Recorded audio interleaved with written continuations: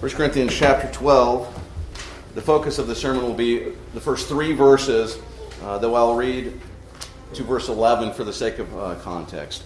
But before we hear from the Lord, let's once again go to Him in prayer. Let's pray.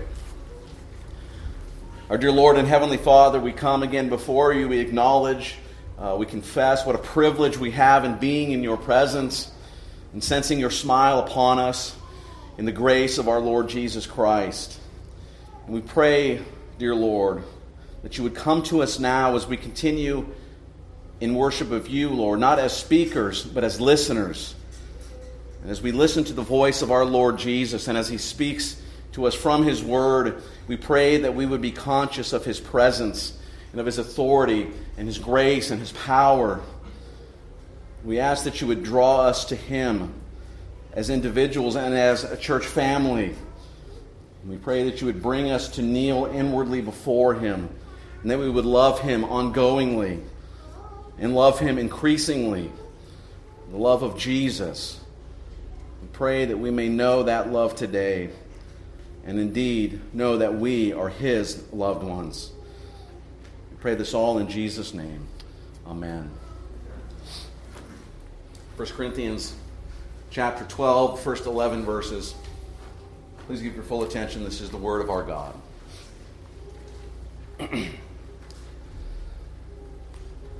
Now concerning spiritual gifts, brothers, I do not want you to be uninformed.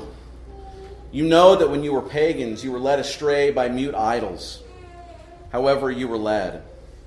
Therefore, I want you to understand that no one speaking in the Spirit of God ever says, Jesus is accursed.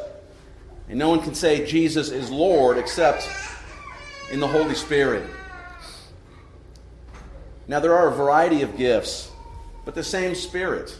And there are varieties of service, but the same Lord.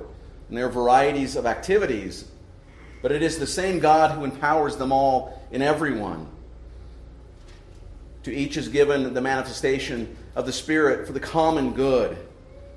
For to one is given the spirit of utterance of wisdom, and to another the utterance of knowledge, according to the same Spirit. To another, faith by the same Spirit. To another, gifts of healing by the one Spirit. To another, the working of miracles. To another, prophecy. To another, the ability to distinguish between spirits. To another, various kinds of tongues. To another, the interpretation of tongues. All these are empowered by one and the same Spirit, who apportions to each one individually as He wills. So far, the reading of God's Word. May He add His blessing to it. Well, I recall we're watching at one time a street magician doing his thing. And the response by some people, and you've probably seen this kind of thing, they were truly amazed and bewildered by what this man did. And some said the words, in response to what he was doing, he's very spiritual. Right? How could he do these things if he were not? And surely our culture is one that is confused about spiritual things. And many hunger for spiritual things. And that makes perfect sense, right? That's what we would expect, because we're made to long for satisfaction in our souls. And fallen man indeed longs and hungers for something to meet that longing. And they try to fill it with very many wrong and misguided things. And the culture and the time, Corinth, was no different. The Corinthian church is made up of mostly new Christians who are struggling to live as Christians while submerged in a pagan culture. And they were struggling to keep what they'd left behind when they came to Christ behind them. Right? Those pagan ways of behavior and pagan ways of thought. And the things they struggle with are not unlike the things that we struggle with as well, and that we are tempted by and we are influenced by. Paul has been addressing a problems going on there at the church of Corinth. And here in chapter 12, he begins to deal with the role of the Holy Spirit in the life of the church, both corporately and individually. Chapter 12 begins with the discussion of what it means to be spiritual. Right? They were ignorant concerning spiritual things. We as God's people are not to be ignorant concerning spiritual things. It's only in Christ and through the Holy Spirit and in the gospel alone, through Christ, the power provider, that we can understand these things. And we, like they, can fall into gross imitation or impotent, pretended, lying, false spirituality, driven by the world, driven by the culture. And so this morning we're going to see from our text that what we must know concerning spiritual things, and how to know those things and what follows in the next several chapters. We must know what? We must know, and this is your outline in the back of your liturgy, we must know false spirituality and our former spiritual folly. And secondly, we must know what full spiritual blessing that we indeed have, that every believer has. And then thirdly, we must know the freedom of speech, the power of the Holy Spirit, right? The freedom of our proclamation in the power of the Spirit. But before we get into those things, I would like to get ready and get acclimated to this next section of the text, this next section that we're coming to in 1 Corinthians, beginning in chapter 12 that we're entering into. And when you look at Corinth at the time the letter was written, and what Corinth was like, we see that it was surrounded, as we have seen so far in so many of the interactions that Paul has in his discussions and his rebukes. It was surrounded by pagan spirituality, right? Pagan spirituality. And so the subject of spirituality would have been very important to them, right? Very important to those living at that time. It's important to their living and their thinking and their practice. And we see that Paul is dealing precisely with these very things in chapters 12 to 14. Chapter 14 appears to be dealing with the abuse of speaking in tongues. And it's my contention that these three chapters, 12 to 14, give us there's a chiasm there, where we learn about, in chapter 12, spiritual gifts, gifts of the Spirit in general. And then in chapter 14, is the issue of tongues. But in the center, right, in the center between these two, the discussion, the topic is the preeminent gift of the Spirit, the gift of love. Right? And so far from being distinct or separate or out of place in this discussion, it is the core of what Paul is doing here. And so let's look at some of the setting of the time there in that Greco-Roman culture. There were people who were obsessed with gods and spiritual powers. And they gave weight and seriousness to the one who displayed these powers, apparent powers. They frequently thought that some people were particularly enlightened and in touch with the gods.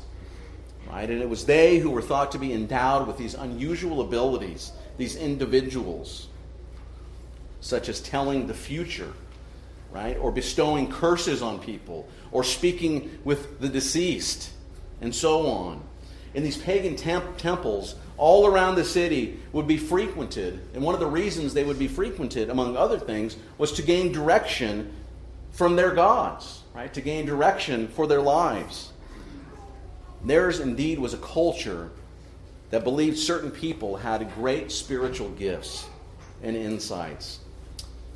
And many of these folks who thought these things, they would give ecstatic utterances. And they would work themselves up into a frenzy, into a trance-like state, and other such things during temple services. And this kind of thing, by the way, still goes on in our day in other cultures.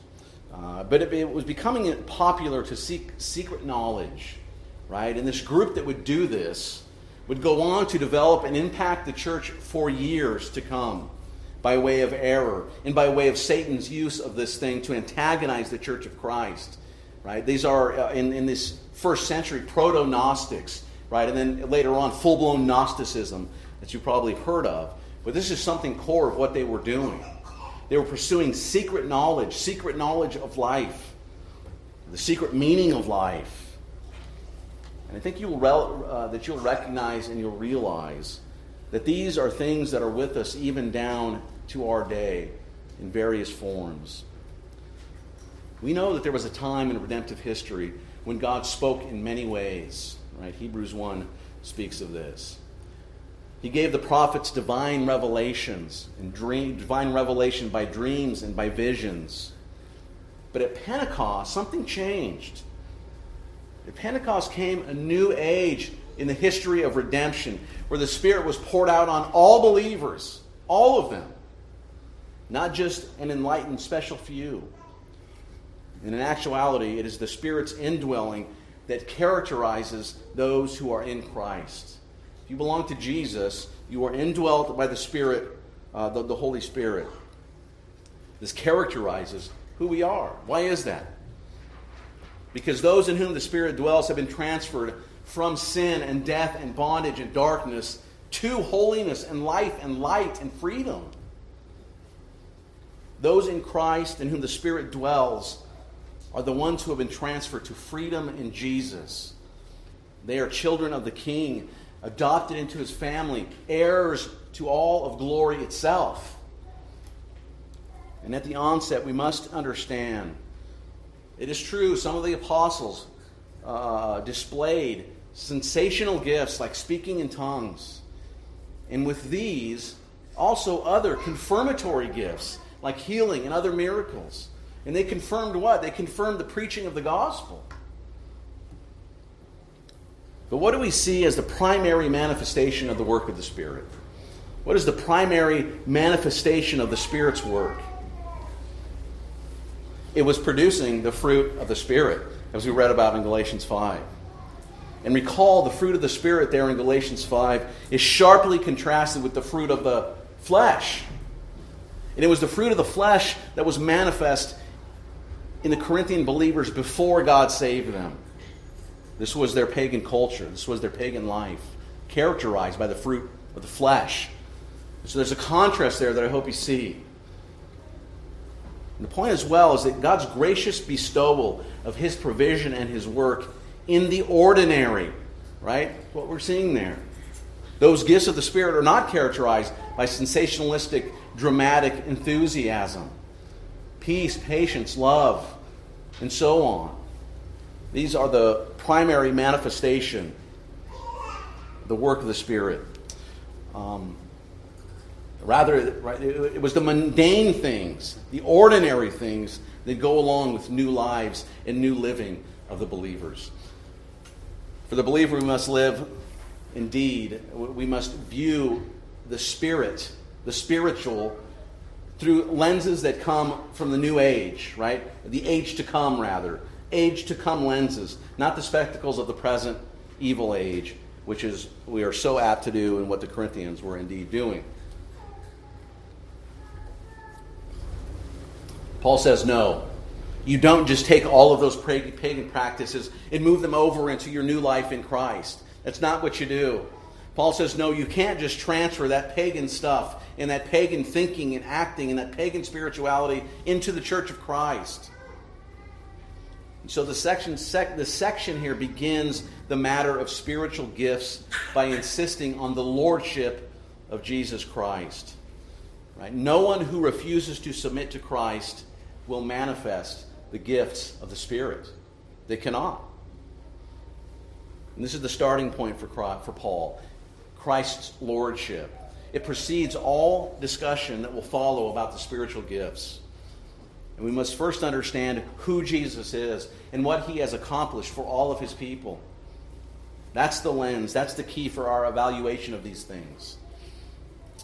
We read that there are indeed many gifts of the Spirit. We just read them in verses 4 through 11. And each one, you recall, is for what? For the sake of propping up the one doing them? For the sake of gaining him fame and acclamation? No. They're for the sake of the church. Right? They're for the sake of the church. And as we've said, the greatest and most excellent of the gifts is love. Right? For the benefit of the body of Christ in love. And one of the ways you could tell whether a practice was driven by pagan wisdom was that it focused on the individual. Right? They're putting on display their special ability, drawing attention to themselves, showing their power, rather than for the sake of the church. In the body of Christ, a person's unwillingness to be invisible should draw a red flag. Even the third person of the Holy Trinity doesn't draw attention to himself and desires no focus for himself. Rather, the Holy Spirit shines light on and brings glory to Jesus. And so if God the Holy Spirit is to do that, we should as well. That should be instructive for us, brothers and sisters. And so this is significant. The focus and emphasis on the personal experience while ignoring the corporate aspect of the spiritual gifts that built up the church in love, making us able to love one another. Right? The gifts are for the sake of the church. When the church moves away from God's design, and when it moves away from God's desire for His church, it definitely negatively affects the church's health and order. And it can be catastrophic, and it has been catastrophic. So we must know concerning spiritual things, first, false spirituality and former spiritual folly, verses 1 to 3. False spirituality and our former folly regarding spiritual things. Look at verse 1 there again. Paul says, "Now concerning spiritual gifts, brothers, I do not want you to be uninformed." And notice the opening words of this first verse. So they're words that we've seen before. Now concerning. Right? They're not foreign to us or new to Paul. This shows Paul that he is starting something new, that there's a new topic coming. He's transitioning to a new section or a new idea. Right? We saw this in the same wording, the same use in chapter 7, verse 1. And this topic here was significant that he's introducing and transitioning to. And we know that this is the case from the length of Paul's treatment of this topic. Right? 3 whole entire chapters of this very long book. Paul says, now concerning spiritual gifts. Elder Peachy read the alternate verse 4 or 5, I forget, in the Old Testament reading. And I'm going to change a word here as well. I don't know that it's an alternate reading at the bottom of your text, but the term added in English in this verse, or this first half of the first verse, is the word gifts. Right? It says, now concerning spiritual gifts. That word gifts is not there in the original. What the text says is just one word, and it's the word spiritual, and it's a plural, spirituals. There's a term for gifts in Greek that Paul could have used. It's the word, it's where we get the word charismatic from, charismaton. And we see this used in verse 4 and onward when he's discussing the spiritual gifts. But here in verse 1, this word is not used. And so a better translation here would be spiritual things. Right? Now concerning spiritual things, brothers, I do not want you to be ignorant. Paul is about to unload what's what regarding spiritual gifts, indeed. But he begins with what is the proper understanding of spiritual things to frame his discussion of spiritual gifts. And notice how once more Paul addresses the Corinthians. How does he speak to them? Now concerning spiritual things, brothers, right? He refers to them again as brothers. And though he corrects them, and he's going to correct them and rebuke them, he maintains his love and his care for them. Once again, modeling for us what Christ modeled and commanded of us. And what we read in Ephesians, we are to speak the truth in love, right? We don't sacrifice either one of those. And so he's telling them the truth in love. Now, concerning spiritual things, brothers, right? They're a family, and he thinks tenderly of them. And so as noted earlier, Paul is instructing them so that they wouldn't be ignorant regarding spiritual things. Not merely the gifts, but a broader category. And the second half of this verse, verse 1, is common as well from Paul. It says, I do not want you to be uninformed. And there are a handful of times that Paul uses this phrase. And when Paul says this, he wants to signal to them that something important is coming. It's a cue to pay attention. Now, I don't want you to be uninformed. And then he goes. And then verse 2. You know that when you were pagans, you were led astray to mute idols, however you were led. This is who you were, he tells them. Before the work of the Holy Spirit in their hearts, they were led astray by idols. And of course, scripturally, and in reality, these are not real things. Right? That's part of the scandal of idolatry and worship of false gods. They're not real, but they are led astray by them. Indeed, they are captive to them. And it's curious that those words there, led astray, however you were led, those are words that are related to the idea of being in prison, being bound, being a prisoner, condemned as a prisoner. And in paganism, the Corinthians, as well as we all, were captive before being set free by Jesus. In the coming verse, we'll read more of the treatment of idols that we see in God's holy word from places, for instance, like the prophet Isaiah. But now consider Habakkuk, the passage from Habakkuk. Look at verses 18 and 19 once again. He says, "What profit is an idol when its maker has shaped it? A metal image, a teacher of lies? For its maker trusts his own creation when he makes speechless idols. Woe to him who says to a wooden thing, 'Awake,' and to a stone, 'Arise.' Can this teach? Behold, it is overlaid with gold and silver, and there is no breath at all in it." And remember the history of Israel and her struggle all those years with idolatry. It's the pattern of the people. Paul is making a correlation to the Corinthians in the captivity of idolatry. They are mostly new believers, remember, struggling to live the Christian life in a pagan city with all of its allurements and all of its paganism. And the point also being made is that for all of their pretended wisdom and their pretended intelligence, their true folly is displayed by following mute idols. They have no ear to hear. They have no mouth to speak. In fact, this was the level of their folly. They didn't even realize it.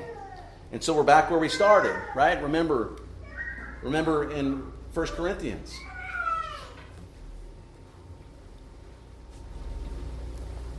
Remember, Paul makes this point.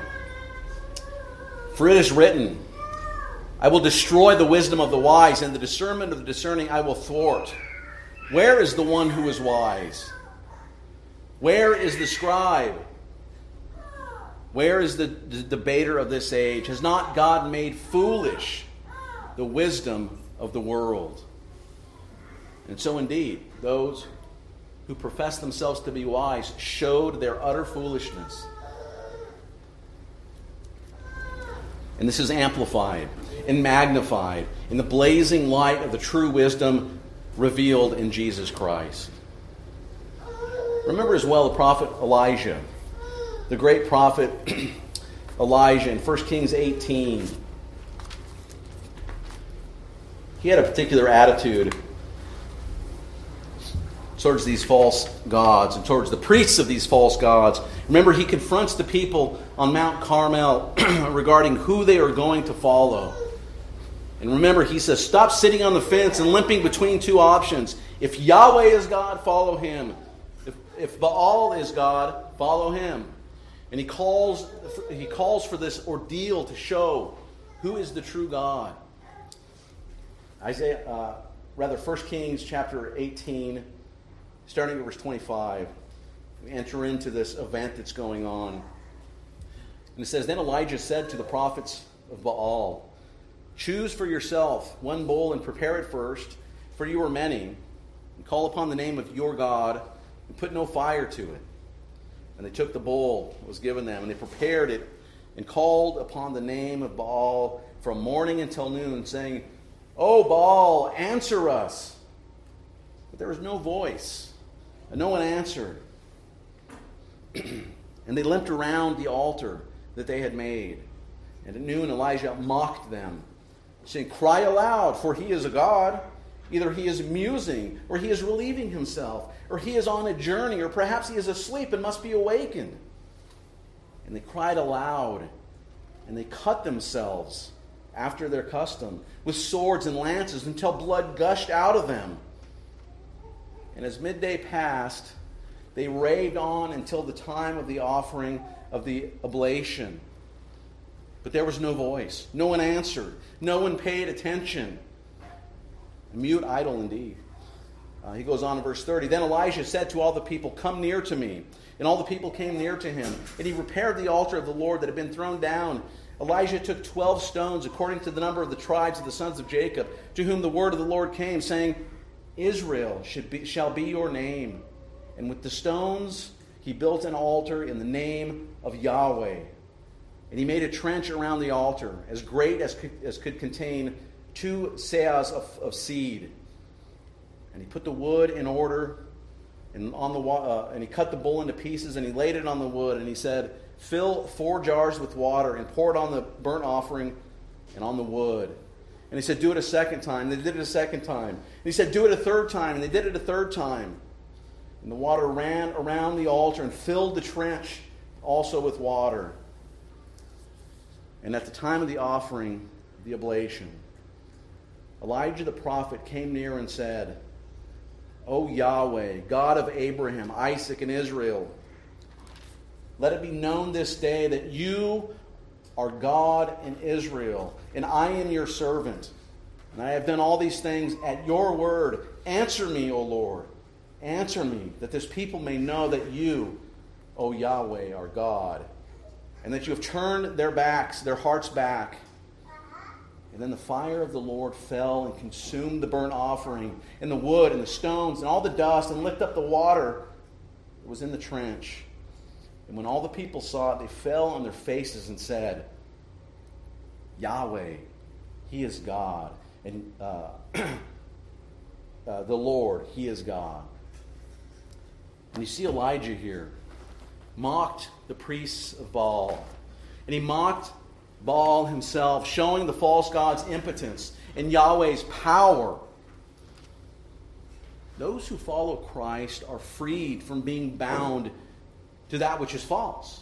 We're free from the false. Right? Praise God. We are free, truly free. And that should be very liberating, dear Christian. It should be very encouraging to you all. Those things to which you previously were bound bind you no more. The Lord Jesus freed you from your idols.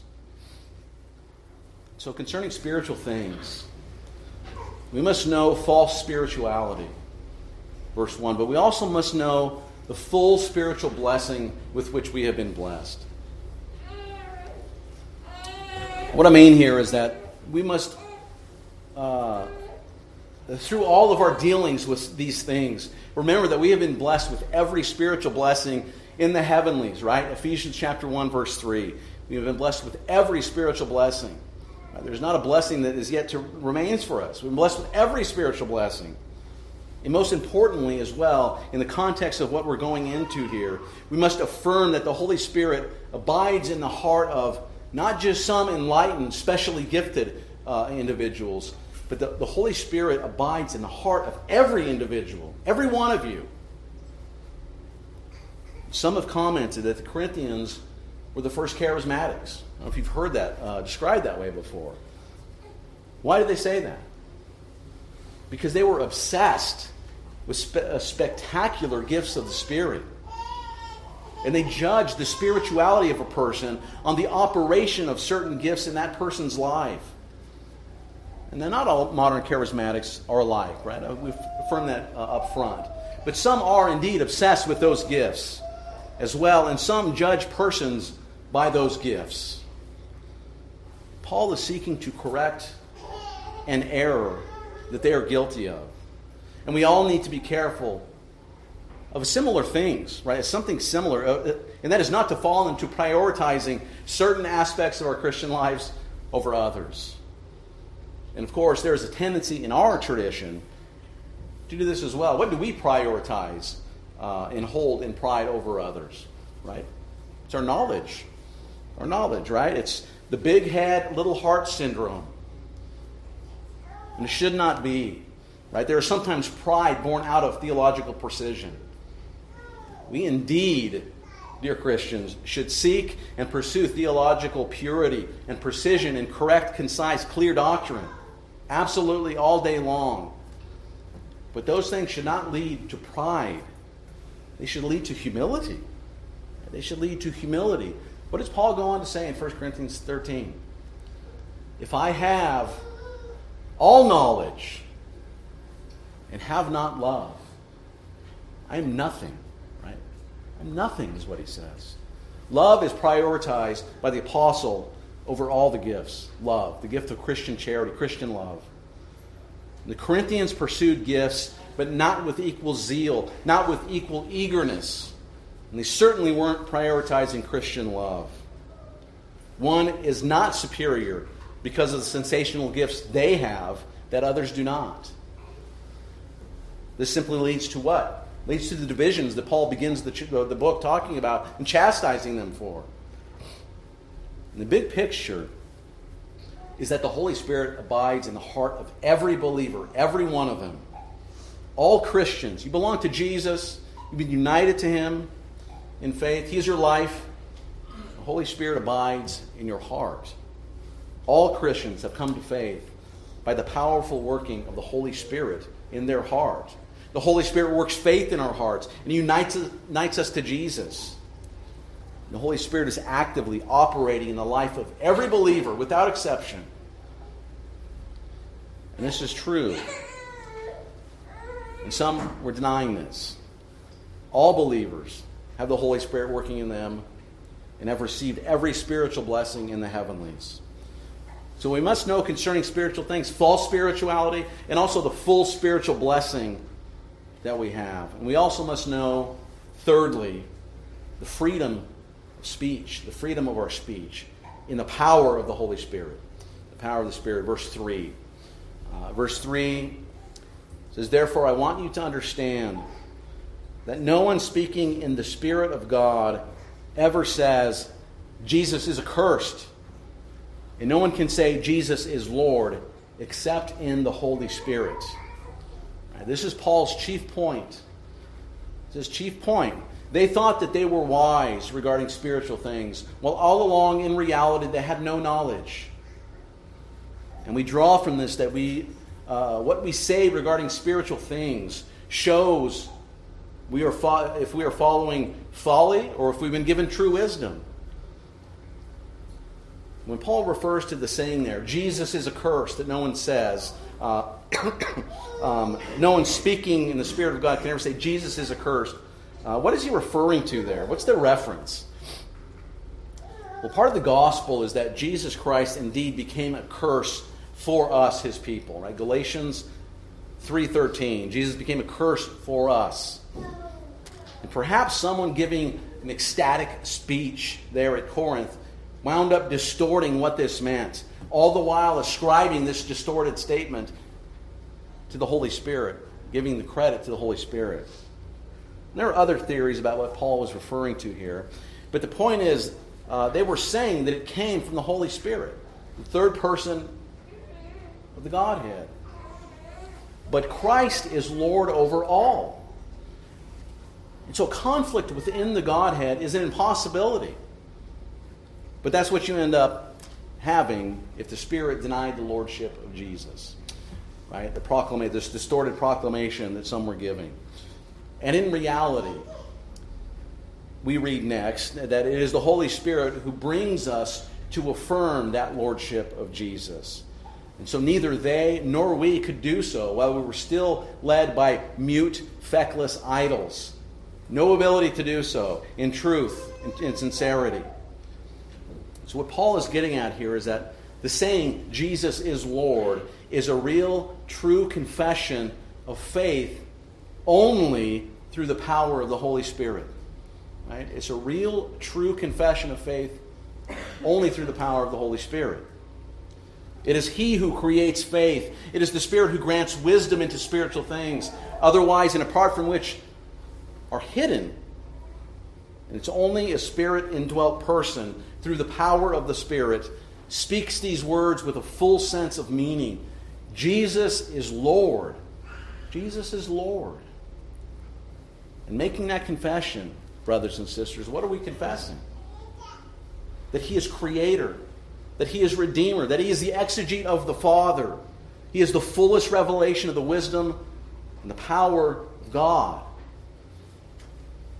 And this assertion of the Lordship of Christ is the basis for rightly understanding the gifts of the Spirit, at which we will look the next few weeks. But for this morning, and as we close, let us grasp that understanding spiritual things, Paul's main point here, it means understanding first and foremost and foundationally that Jesus is Lord. It is to Jesus whom we must go if we desire wisdom. True wisdom comes from Christ. Wisdom is not found in gurus or workouts or sensational exercises and outbursts. It is not found in the culture, certainly not found in politicians or self-help books or daytime talk shows or podcasts or whatever it might be. All of these things and more our culture seeks for wisdom. Not unlike ancient Greco-Roman culture did. We don't need to seek secret knowledge or a secret key of life. We've been given all that we need in Jesus. All that we need. And, dear Christian, when we profess that Jesus is Lord, that is precisely what we're saying. That in Jesus we have everything that we need to be saved from the bondage and guilt of sin.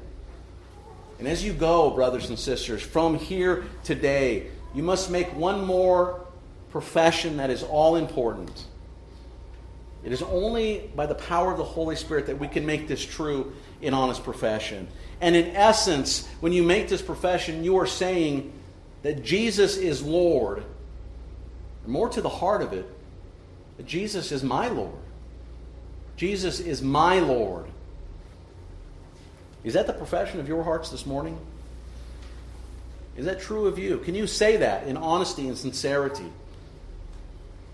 Jesus is my Lord. That is the most important transition of all. If not, listen to His call. Bend your knee to Him. Flee to Him for forgiveness and life and peace. And if you can say, Jesus is my Lord, oh, praise our good and gracious and merciful God. Praise Him. Praise Him that your life is hidden with Christ in Him. May this be a reminder.